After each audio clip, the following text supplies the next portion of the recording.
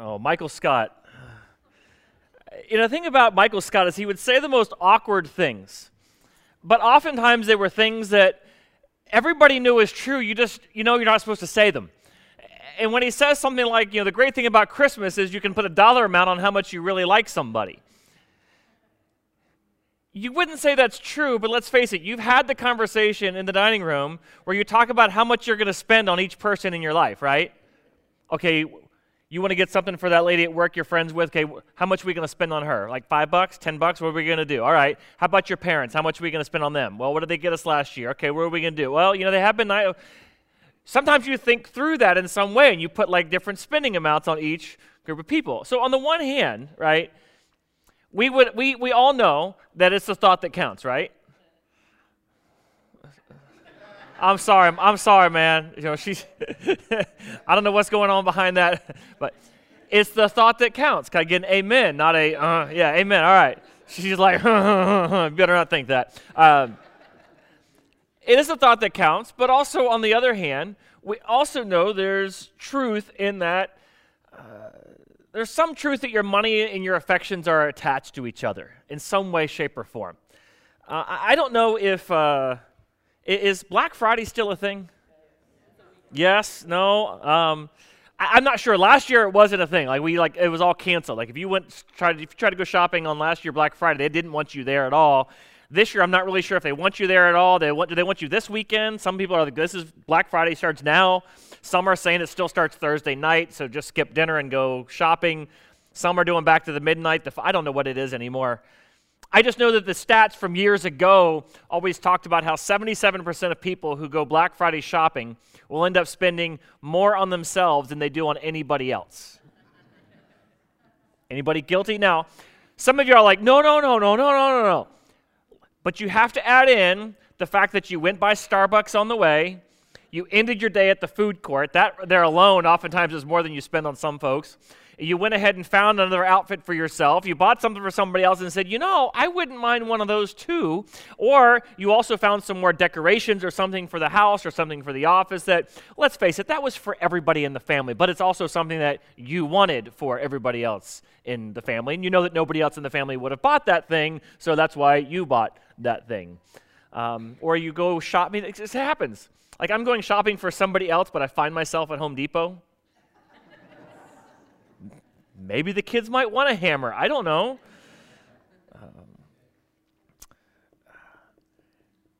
This fall we've been looking at, we started looking at the fact that God commands us to love him. And we talked about how the reason why God commands us to love him is because who you love is the most important thing, most important decision you'll make in your life. It determines who you are, what you value, what you do, what your priorities are. And God's looking at you saying, I'm the one who loves you the most. And I created this world and I created you, and this life is about nothing more than you developing and growing and establishing and beginning a loving relationship with me that you'll enjoy for all eternity. Because it's the only thing from here that you can enjoy for all eternity. That's what matters most. So we've been asking the question, how is it that we express our love for God? How is it we give God our heart? Well, the problem there is we don't often know where our heart's at. Jeremiah 17:9 says, the heart is deceitful above all things. Who can know it? And it's true. We don't always know it. That's why Pastor Micah right now has been talking to our youth on Sunday nights about love and romance and relationships. And there's so much confusion there. And it's hard enough when you're in your 20s, 30s, and 40s to figure out love and romance. Think about what it was like back the first time around. I mean, you think you love somebody, but you really don't. You don't really know where your heart's really at, and all these emotions come in. Is it love at first sight, or is it just infatuation? I don't know.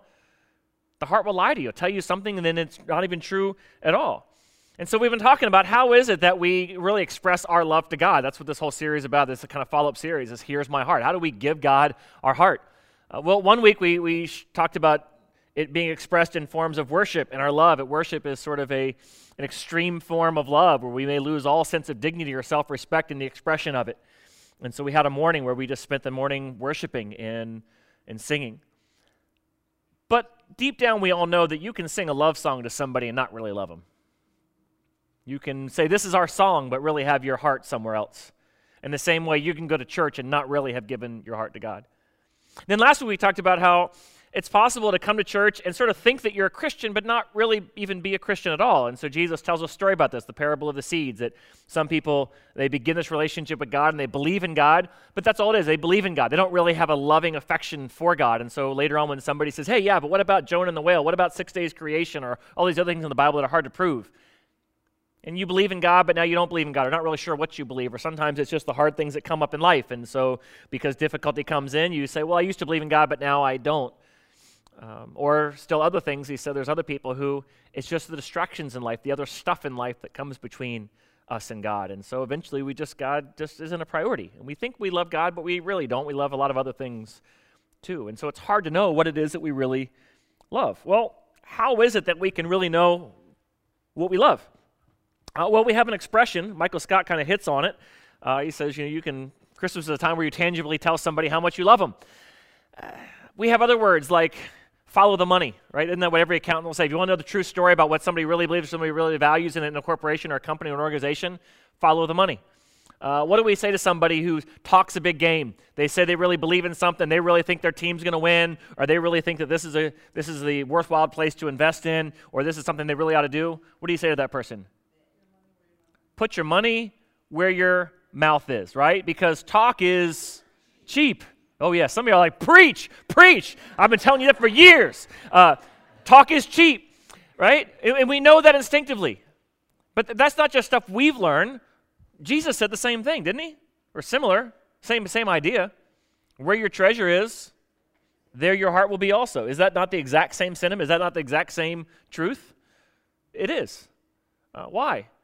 Because you can say a lot of things, but when it comes to our money, it's a tangible way to let us know where our heart really is. We can lie to ourselves, but the money typically doesn't lie. It just speaks truth.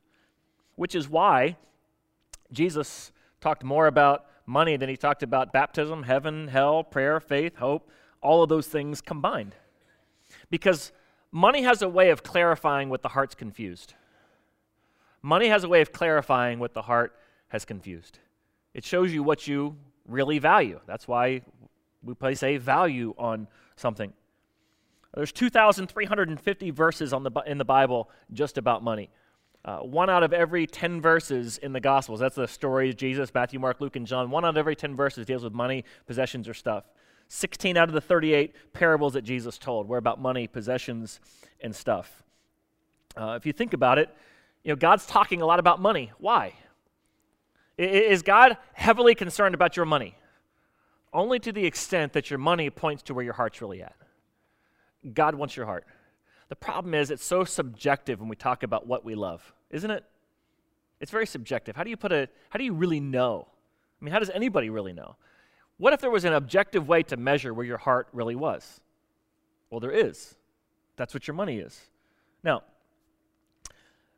when we talk about a loving relationship with God, we're talking about putting God number one in our life, that God would be the number one thing in our life, our number one source of meaning, happiness, purpose, and significance, that there would be, God is my God, there's no other gods before God. Isn't that one of the 10 Commandments, right? That, you love the Lord your God, all your heart, soul, and mind. We look at all those passages of the Old Testament. And then we go through the Old Testament, we say, yeah, but these people had a real problem. Idol worship was always an issue in the Old Testament, right? And we have this moment where we're like, well, good thing I'm not following for that, right? We've dealt with the idol worship thing. Idols were never about the little statues. They were about what they represented. They were about what was really in the heart behind them. And today, the deep idols of the heart are still there. When you care about something else more than you care about your relationship with God. It could be influence or power. It could be your appearance or how people see you. It could be your emotional or physical comfort. Could be relationships. Could be control. Oftentimes, those are things we love more than anything else. And at the heart of each one of those things is ourself. Is it any wonder that Jesus says, love your neighbor as you love yourself? Why? Because deep down, whether you admit it or not, or realize it or not, you love yourself more than anything else. That's why it's hard to go Black Friday shopping for everybody else and leave yourself out of it. It's really, really hard. Try it. Try going Black Friday shopping and not buying a thing for yourself. And I already know what you're going to do.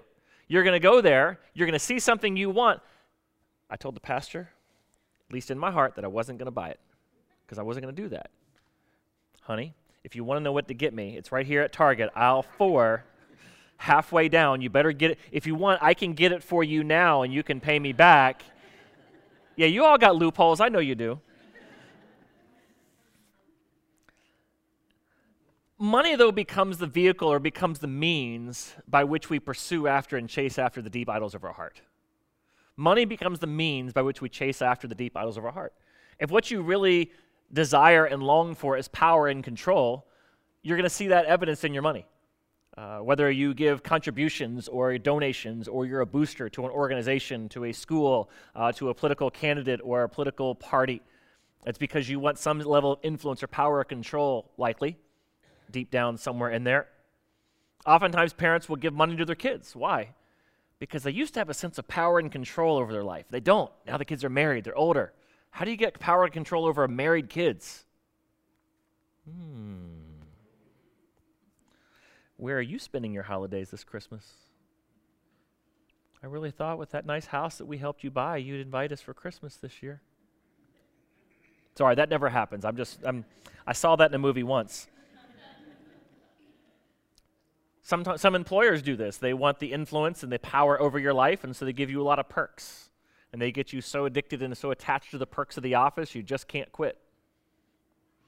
If your deep idol is out of affection of approval, or the way people see you or being esteemed or appreciated, you'll find you spend a lot of money on how you look and your appearance. Because, if you want people to like you more, oftentimes your appearance will help that. And so you spend a lot of your money on whether it be plastic surgeries or beauty or appearance or hairstyles or clothing. Some of us, we have to find more creative methods to improve our appearance than others. Some of y'all, it just comes easy and natural. It doesn't cost you a whole lot. Others of us, it takes a little more work, especially when you don't have any hair and you're getting older. Other people will use their money to buy approval from friends. Oh, let me pay for that. Sometimes what they're really after is just having that sense of approval or appreciation. Other people, their deep idol of the heart is that some sort of emotional or physical comfort. And so where they spend a lot of their money is on comfort foods, Starbucks, DQ, a nice steakhouse, something like that, a massage. They love saying things like, treat yourself, right?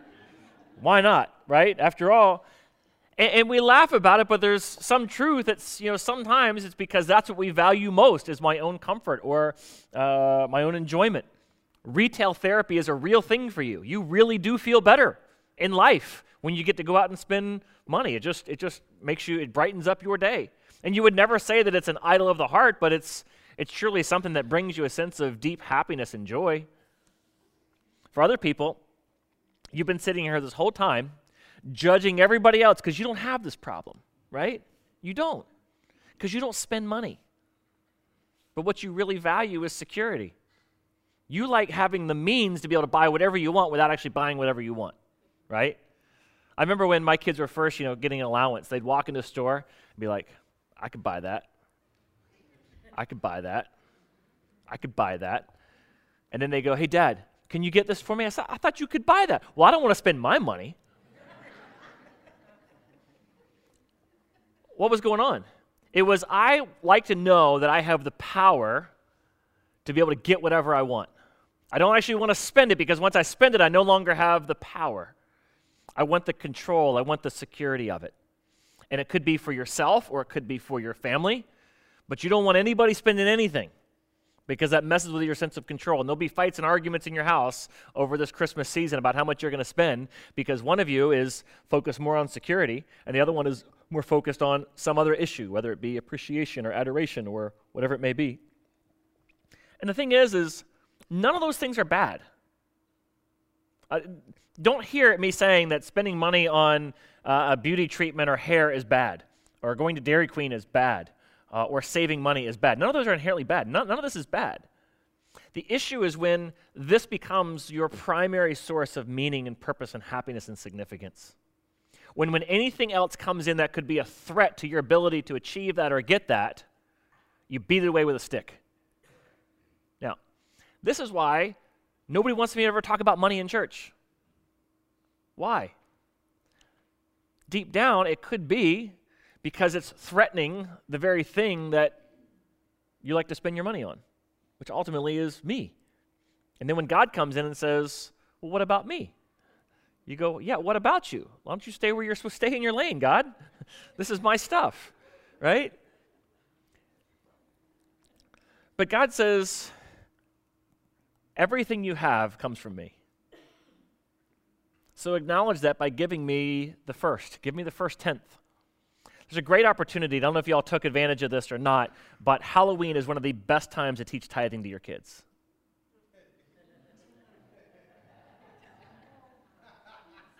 Now, see, some of you are like, that is horrible. Taking the candy from the kids. How dare you? It's for Jesus. It's to teach a spiritual principle. And I find deep satisfaction in doing those things, and if I have to eat the candy, I will. But what happens when you ask your child for a tenth of their candy? Do they get real possessive over it? It's not yours. I earned this candy, really. When you was out doing all that hustling for the candy on the street, what were you wearing? Where did you get that? The neighborhood you're in, how did you end up in that neighborhood? Whether we live there or we just, well, our family does, we go to somebody else's neighborhood where there's better candy. Right? You didn't ride your bike to that neighborhood. You didn't buy a house in that neighborhood, right? Somewhere there should be some acknowledgement that all the candy in that bucket that you have, by the way, is one I supplied, and the outfit you had on was one that I supplied. None of that would have happened if it wasn't for dear old dad, right? So, could you give me the tenth? Then what happens? All right. You can have the Tootsie Roll, the circus peanut, the piece of licorice. Now, I know some of y'all love that stuff. That's fine. Yeah, some of y'all don't. You can have the raisins. But better not lay a finger on my Butterfinger. It's because deep down, I love me. And we do the very same thing. And Jesus tells stories about this. You know, right after he says, you know, your money is where your heart is where your money's at. Right after that, he says, nobody can serve two masters. You're going to love one, you're going to hate the other. You're going to love God and hate money, or you're going to hate the money and you're going to love God. Did I say that right? Did I say the same thing twice backwards? Yeah. You're either going to love God and hate money, or you're going to love money and hate God. One or the other is going to happen in your life. He says that right after that. He tells a story, over in Matthew 19 about a guy who's referred to as a rich young ruler. And there's this guy who comes up and he says, what must I do to inherit eternal life? Or he says, good teacher, what must I do to inherit eternal life? And Jesus turns to him and he says, why do you call me good? Isn't only God good? Well, have you kept the commandments? And the guy's like, oh yeah, you know, all of them. But which one are you referring to? Well, have you not committed adultery, not lied, not stolen anything, not coveted, honored your mother and father, loved your neighbor as yourself? Oh yeah, I've done all this stuff. So what else do I need? And Jesus says this, if you want to be perfect, go and sell your possessions and give them all to the poor, and then you will have treasure in heaven. Then come follow me. When he heard this, he went away sad, because he had great wealth. Now, I know what y'all are thinking right now. All you are thinking is, number one, you better not tell me this means we all have to sell everything we have in order to have a right relationship with God. But if y'all been here long enough, you know I'm not going to say that. So the rest of y'all in this room are thinking to yourself, I know this means I don't have to sell everything, but I really want you to tell me why. Come on, you know that's what you were thinking. Or do we have to sell everything? Well, the key to this passage is in the last little piece. It says he went away sad. He went away sad. Imagine what it would be like right now if you were to lose everything. Everything you have is lost. You know, Great Depression hits, there's a run on the banks, whatever it may be, somehow, some way, you lose everything. Could be runaway inflation, could be whatever it is, everything you have is gone. Let's just play inflation since that's an issue right now. Let's just say that the value of a dollar becomes absolutely worthless. This has happened in several economies, to where literally it costs you $100,000 to go grocery shopping. That's happened in countries where inflation gets that out of control. Imagine that's what it now costs. You could sell your house and you could eat for a week. Imagine you lose everything. But you still have Jesus. Are you okay with that? It's easy right now to say yes, hypothetically. Job had to face that reality, didn't he? He lost everything, including his family and his health. And what's he say? Naked I came into this world, and naked I'll leave. But the name of the Lord's going to be praised. I'm still going to worship. Can I accept the good from God and not the bad? No, I'm going to worship God. It says, literally, if I have God, then I have everything I need. That's all that really matters. Sometimes there's some clarifying moments that will come into your life in these sort of things, when you truly will be threatened with losing everything. Maybe a storm is coming in, and you pack up your house knowing full well that it's not insured, and you're driving off to higher ground, and you may come back to nothing. But you might still have that sense, everything I really need is in this car right now. And if I have everybody in this car, I'm okay. Well, this guy looks at the idea of becoming a nobody, of losing all of his stuff, and it says he went away sad. That's not a really good word. Better word was he went away grieved. It's a word that Matthew is going to use again later on in this book. He uses it here in Matthew 19 to talk about, he says he went away grieved. Later on, he uses this very same word of Jesus when he's in the Garden of Gethsemane. And he goes to his close friends, he says, can you guys pray for me? He says, can you pray for me because my soul is crushed with grief to the point of death. It's the same word. One translator just uses this to translate the same word. It says, where your soul is crushed to the point of death. It'd be the exact same translation if you were to say, and the guy went away crushed. He went away grieved, like his soul had just been crushed. Because for him, the thought of losing his money was losing everything. He would lose his prominence, his power, everything he put his whole life into, he'd be losing. Jesus in the garden has the exact same reaction to the thought of going to the cross. What does going to the cross mean for him? When he goes to the cross, he's going to take upon himself the sin of the world. He's going to become all of our sin in that moment. And when he takes on the sin of the world, it's going to separate him from who? The Father. Remember at the cross, he cries out, my God, why have you forsaken me? He knows that's what's coming. He knows that when he becomes sin on behalf of humanity, that's going to separate him from God. And who is God to him? Who is the Father to him? It's everything, isn't it? For him, this life and his life has been about nothing more than the loving relationship that he shared with the Father for all eternity. That's been his whole world. It's the whole reason why he came. The reason why he loves humanity and is willing to give his life for humanity is because of his love for the Father. And if he loses the Father, what does he lose? Everything. Everything. And so the very thought of losing his relationship with the Father, it says it moves his soul crushed with grief to the point of death. Because losing him means he's losing the core of his identity and his security. He's losing his very self because he's losing the Father. For this guy, he had the same reaction when he thought about losing his money. So what is Jesus saying to him? Same thing he's saying to you and to me. I wish you loved me like I loved you. Jesus is literally willing to go to hell and back for you, to give up everything for you, including his intimate, close, loving relationship with the Father, because you're that precious to me. I love you that much. And he's coming back and just saying, I really wish you loved me that much. And if what could crush you is losing anything in this world other than your relationship with God, then God truly isn't the thing you love the most. Something else is. So where does that leave us?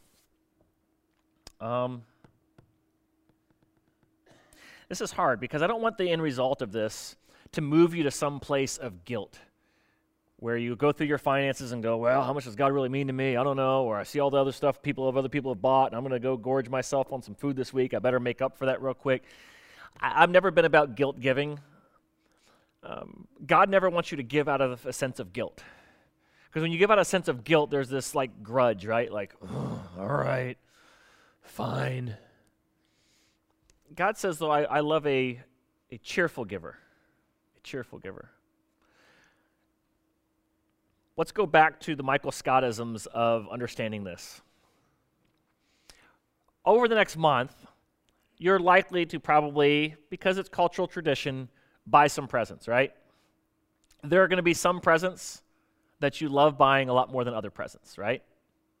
There are some presents that right now you want to get for somebody you love. Could be a romantic relationship, could be your kids, could be a friend of yours, could be somebody who's helped you out a lot this year and you just really want to get them something special. Or maybe your heart's so moved with them and you see a need that they have and you know just the thing that's going to meet that need, and so you go and you're going to buy that for them. I remember one year my sister wanted a leather jacket and my parents wouldn't buy it for her, and it was like over $100, and when you're like ninth grade, $100 is a lot of money.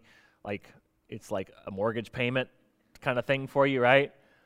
And I remember I went and bought her a leather jacket just because I wanted her to have his most. It's to this day is one of the favorite presents I've ever bought anybody in the world. Just because I wanted to, right? And over the course of Christmas, there's going to be a present like that you're going to get, right? There's also going to be some have-to buys, right? His mom, coworker, neighbor, somebody, right? There's going to be a have-to present. I don't know who it's going to be. There's going to be a have-to buy. One, you're going to do out of a sense of guilt or grudge. The other, you're going to do with joy and excitement. Why? I would venture to guess that there's a heart affection behind both of those emotions, is there not? God's saying, I want to be over on this side here, where it's like I want your offering, your gift, to be like the leather jacket feeling. Were you just so in love with me, so overjoyed that you want to give this? I don't want to be the coworker gift. I don't. I'd rather you just not got it. Right? Why? Because God wants your money? No, he just wants to be in the heart category. You see that? He wants to be in that category. When you have that list of the people you want to give to, he wants to be on that category. It's your heart that he wants most. Let's close in prayer.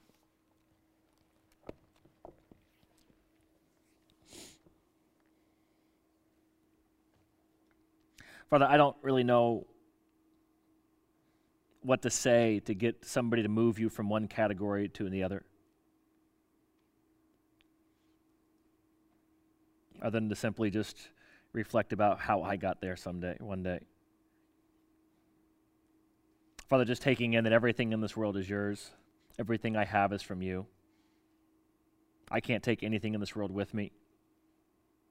My relationship with you is the only thing that ultimately matters in this life. 1,000 years from now, every present I ever buy will be completely gone. The only thing of any value will be what it is I've given to you. Which is why you say, store up for yourselves treasures in heaven where moth and rust cannot destroy or cannot take them away. Because everything else we spend money on this Christmas will one day fade, end up in a junk pile, be forgotten, except for the things of eternal significance and value that we've given to you. So, Father, may we love you with such a cheerful, giving heart that we truly value you above everything else. May we someday get to the place where what would grieve us most is what grieved the heart of Jesus Christ, to be separated from you. And in Jesus' name we pray. Amen.